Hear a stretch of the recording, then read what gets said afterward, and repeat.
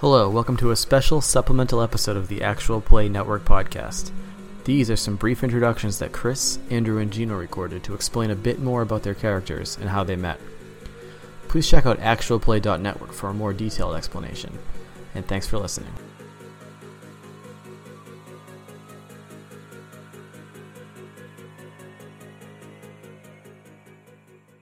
Rudy Clay. Rudolph Rutherford Clay. I first met Jenny a couple of years ago. I think it might even have been a few months. I honestly don't remember. But I was working a case. Just your kind of standard husband cheating on his wife sort of affair. And it went some strange places, I'll admit. You don't expect to find someone sneaking off to their mistress in the sewers, I suppose. But there I was. And turned out there was Jenny. She was working the same case from a different angle. I don't exactly know what her angle was. She's a bit of an odd duck.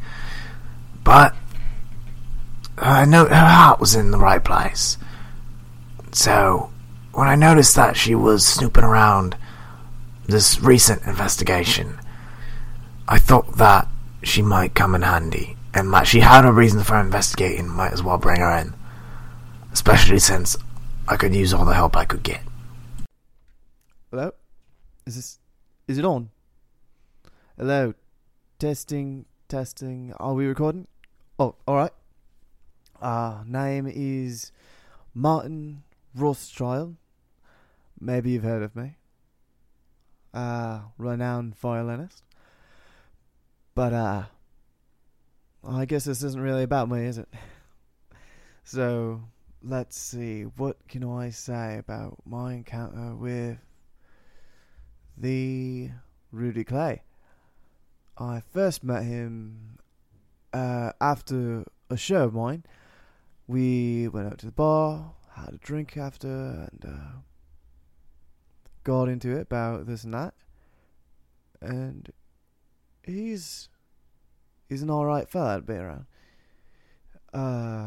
He has some special abilities, and he could recognize those in me. And I don't know, he's just a good, I'd like to say good friends at this point. Like, I don't have very many friends, and of those I do have, he's up there with some of the good ones. He's a real trustworthy fellow. I confide a lot on him. And when he asked me to join up his cause, I was inclined to do so on account I too had a stock in it. After all, I was trying to find those who were stealing my sound, and he offered me an easy way in. Martin Rothschild, what an unfortunate and strange man. Although, you gotta admit, he does know his way around a violin. And that is actually how I came to make his acquaintance. See, I like to frequent some of the places where he would play regular shows. You know, so I guess, dark, lonely bars.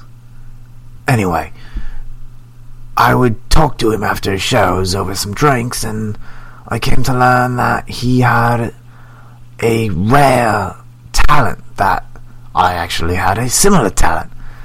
And it turned out, when investigating this case, that talent came in mighty handy.